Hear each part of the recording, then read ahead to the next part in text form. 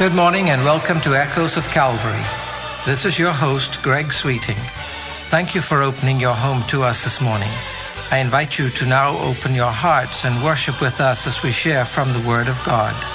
Stay with us as we share comments and illustrations with a spiritual application, present special music to call us to worship, and in a few minutes, Pastor Alan Lee will come to share insights from Scripture and explain how to apply God's Word that we might grow to be complete in Christ.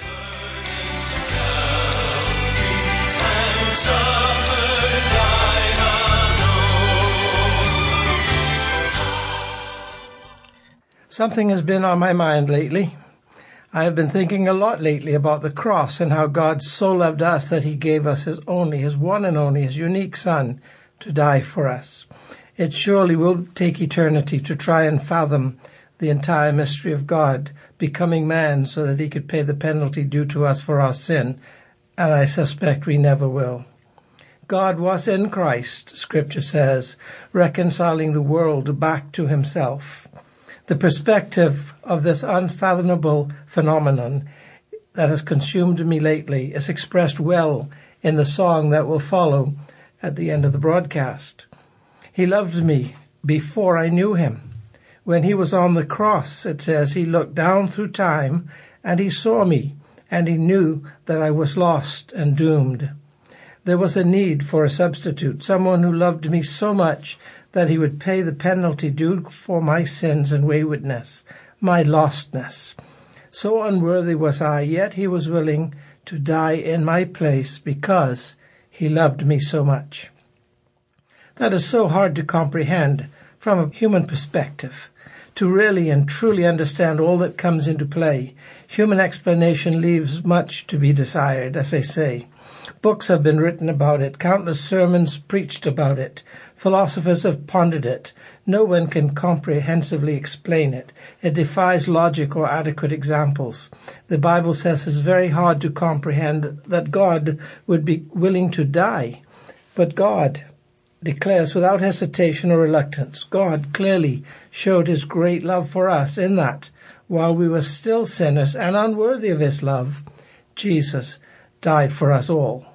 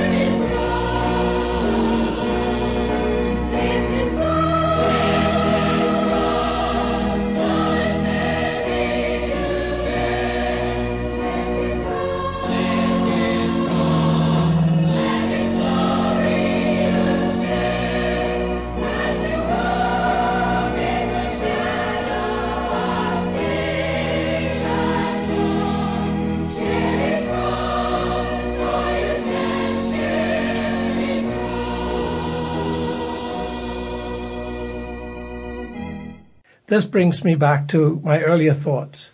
God is omniscient and he knows all things. He is God after all.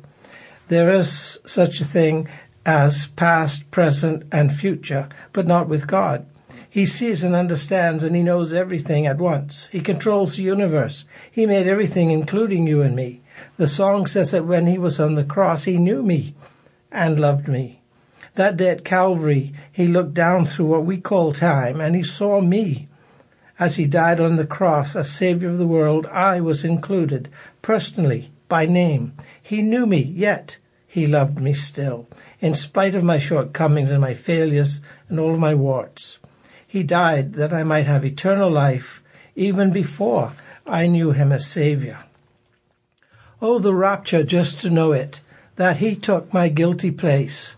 With his nail prints sealed my pardon, while the sin cloud hid God's face. Understand it? can I never, for it passeth human ken, that the one who's all-sufficient would thus stoop to save lost men. But I'll praise him through the ages, for a soul washed pure and white, that he bought me there on Calvary, made me perfect in God's sight. Oh, 'twill take the long forever, just the marvel scarce to tell, of the wonders of my Jesus, who for sinners tasted hell. So I'll spend God's bright tomorrow in a song of thankful praise, and on earth begin the witness that shall end through endless days. For each blood drop shed on Calvary held the promise of my bliss. And when Jesus said, "'Tis finished," I could never add to this. For his grace is free and boundless, and my works are things of dross. I must leave self-righteous feelings, cling alone to his dear cross. H.G. Bosch.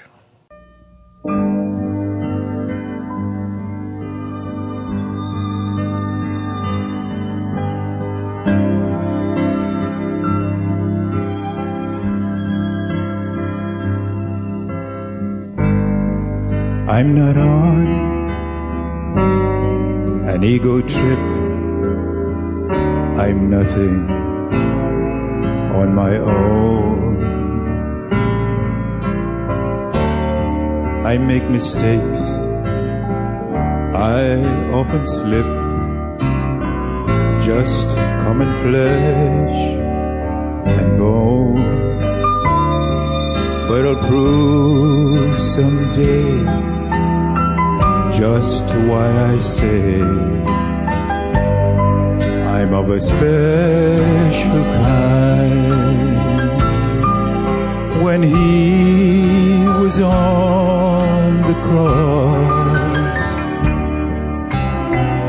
I was on his mind.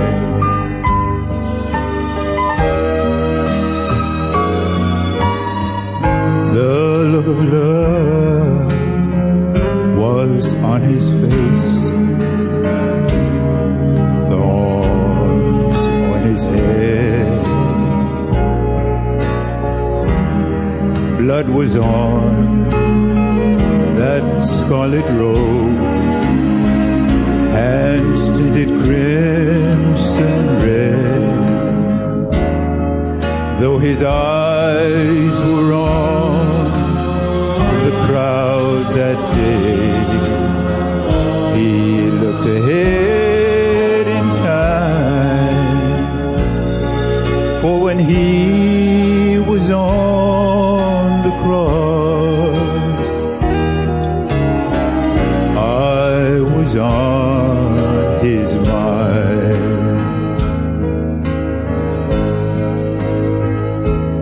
He knew me, yet he loved me.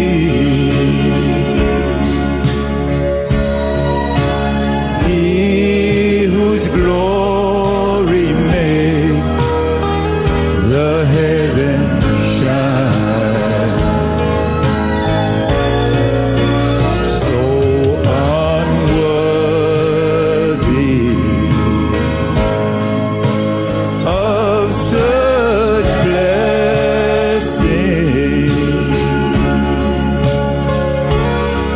yet when he was on the cross,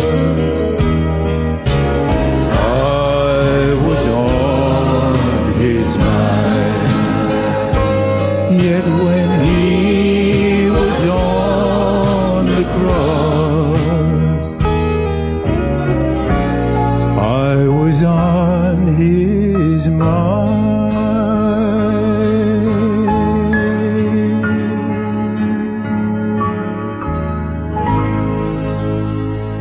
And now with his message for today, here is Senior Pastor Emeritus Alan Lee. Greetings and blessings upon you once again in the name of our risen and soon-coming Lord and Savior, Jesus Christ. Again, I speak to you today with the conviction that God will do as he promised when he said and still says that his word will not return to him void, but will accomplish his purpose for sending it forth today. I thank God for that assurance. Again, I remind you, our topic is living in the Spirit, and this is message number 6 on this topic. Our theme verse is Galatians 5:25. If or since you have been made alive by the Spirit, let us also walk in or by the Spirit. Today, again, we are going to focus on verses 24 and 25 of this chapter, as we continue to exegete the context in which our theme verse is found. So let me read those verses for you again. Please listen carefully and reverently. Those who belong to Christ Jesus have nailed the passions and desires of their sinful nature to his cross and crucified them there. Since we are living by the Spirit, let us follow the Spirit's leading in every part of our lives. End of quote. Now, at the conclusion of our last message, we were discussing the meaning of what it meant to crucify the old self. Who does it, and when does it happen? Now, several facts from our text here has to be examined to answer these questions accurately. First, since the text says we have to do it, it means that it will not be done for us. Therefore, it cannot be the old man himself that we are to crucify. Why? Because Paul says in Romans 6:6, now listen carefully, we know that our old sinful selves were crucified with Christ, so that sin might lose its power in our lives. We are no longer slaves to sin. End of quote.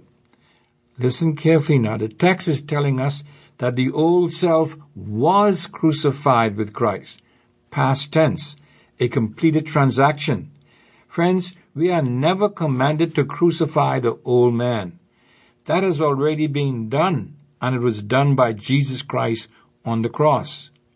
But now, once more, and to be clear, what or who was the old man? He was the man or the person I was in or under Adam, and the person every unbeliever is now if they do not have the Spirit of God indwelling them. Talking about the person born under the law, under condemnation, under sin. The old man, therefore, is or was our old humanity, our complete person under the condemnation of sin, our nature included. But now, as a Christian, made alive by the Spirit of God, I am in Christ. Let me put the emphasis on I. I am in Christ. I am a new man. As a believer, I am no longer under condemnation. I am no longer under the law. I am no longer under the control or dominion of sin. I am a new creation, a new person, a new humanity. I am the new man who was raised with Christ in newness of life. The old man stayed in the grave. He is dead, crucified with and by Christ on the cross. Christ left him there in the grave when he arose from the dead. Christ did not bring the old man back with him, but rather he brought back a new spiritual creation, a new man in Christ.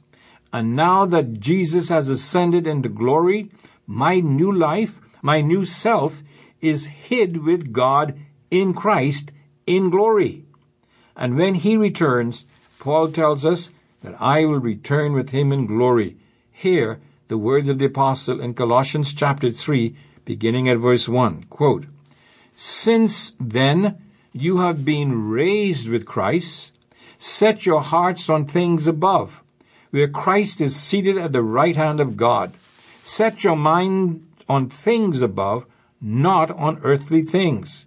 Listen carefully now. For you died, past tense, and your life is now, present tense, hidden with Christ in God. When Christ, who is your life, appears, then you also will appear with him in glory. End of quote. What a beautiful passage of Scripture this is.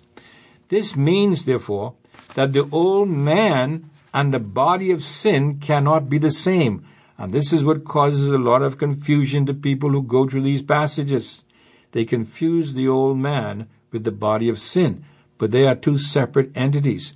Notice, for instance, in Romans 6, verse 6, that the old man was crucified, this is what the text says, in order that the body of sin might be destroyed, or made non-effective. So you see, the old man and the body of sin are different.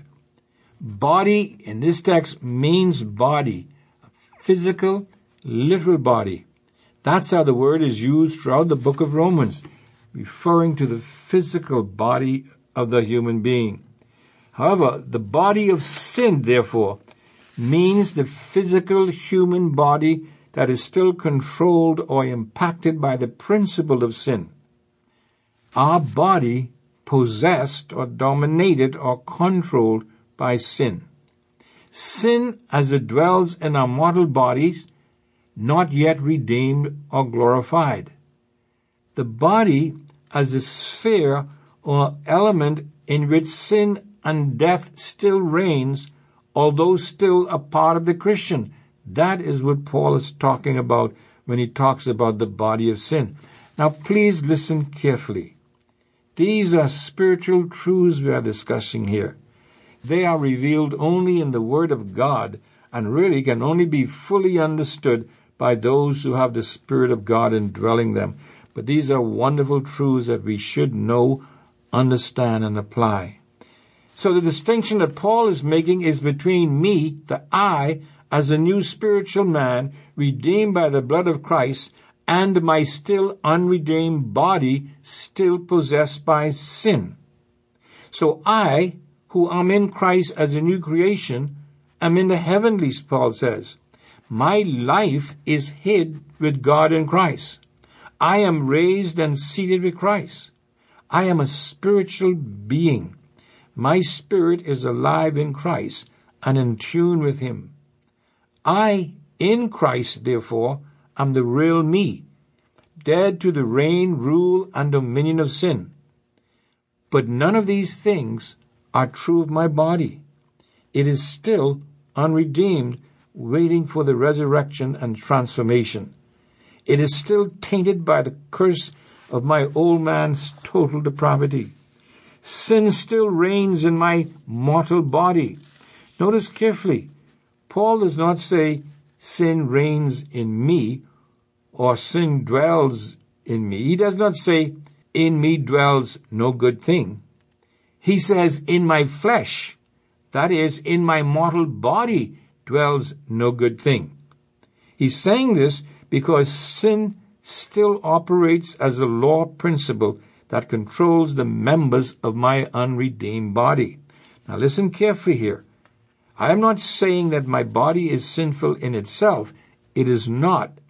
But what I am saying is that it is still under the control of sin.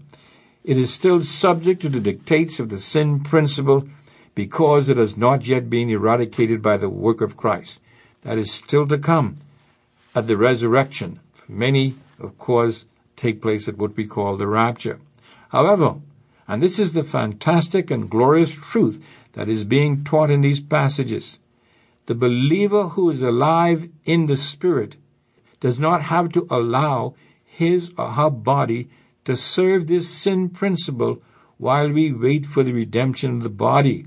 And that's what we're waiting for, the redemption of our body. In the meantime, we do not have to succumb to desires and passions of the flesh, that is, of the remnants of the old nature that still remains in our mortal body. We can crucify these lusts and passions that leads to the work of the flesh. How can we do this? Paul tells us, first of all, by counting it a fact, by regarding it as true that we are a new creation in Christ, and therefore we do not have to be subject to the old lifestyle at all. Simply believe and accept as reality what God has told us in His Word, even though we might not feel like it.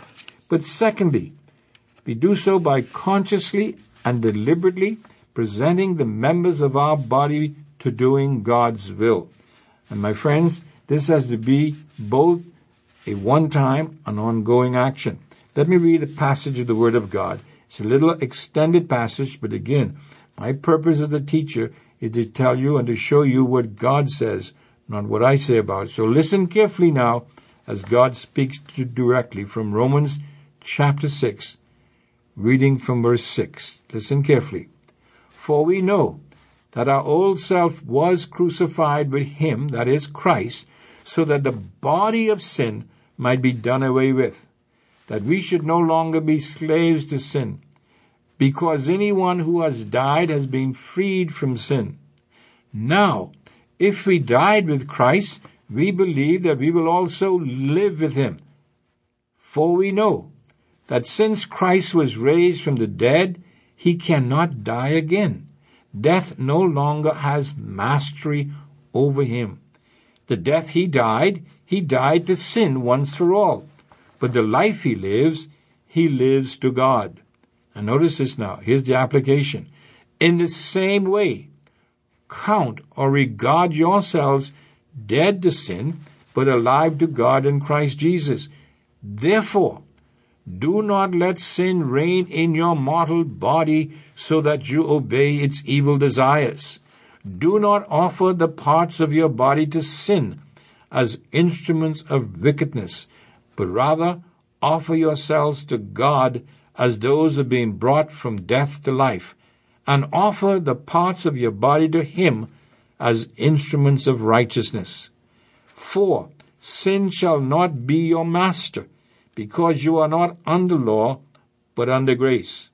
What then? Shall we sin because we are not under law, but under grace? By no means. Don't you know that when you offer yourselves to someone to obey him as slaves, you are slaves to the one whom you obey? Whether you are slaves to sin, which leads to death, or to obedience, which leads to righteousness?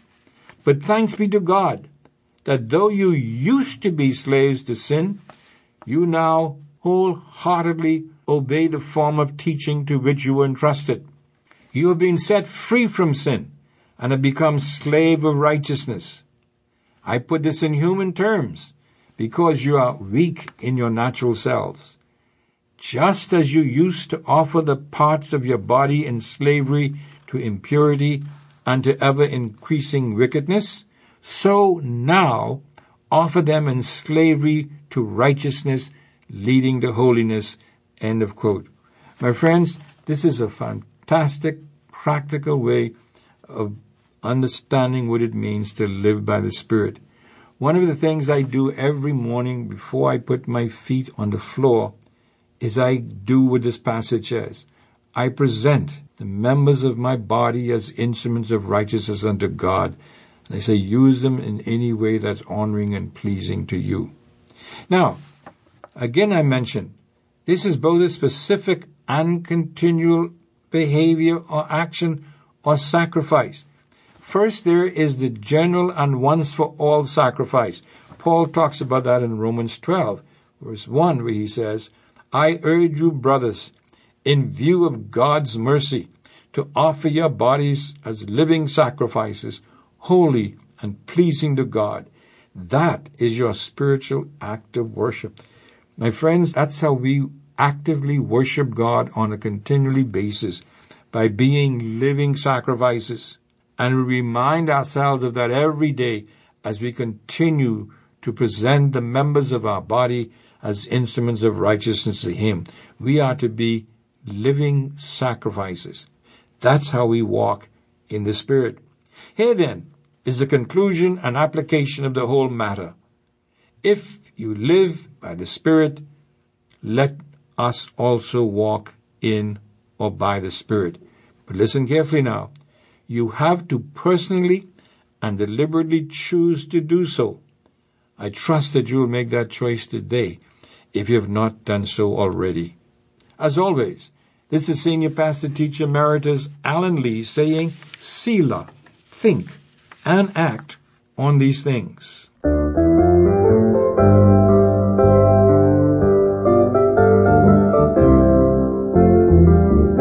It could happen in a moment, in the twinkling of an eye. It could happen in a moment. He could break the eastern sky. Though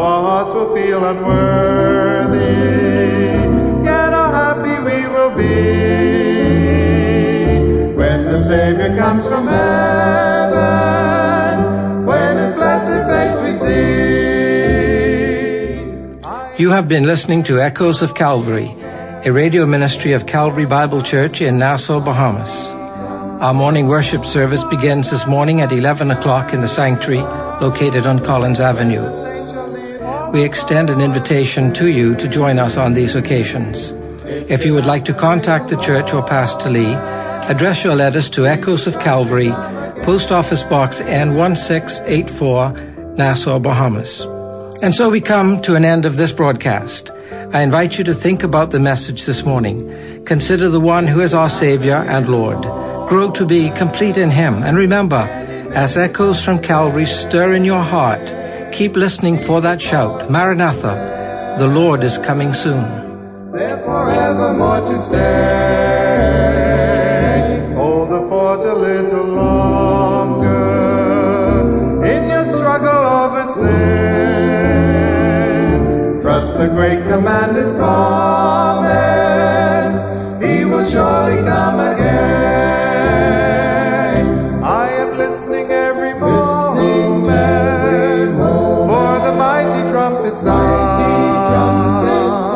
What a time we'll have together when the saints shall leave the ground and our toiling will be over. All our sorrow and its pain, it could happen in a moment. Jesus Christ could come again. I am listening every moment for the mighty trumpet sound. What a time we'll have together when the saints shall leave the ground and our toiling will be over.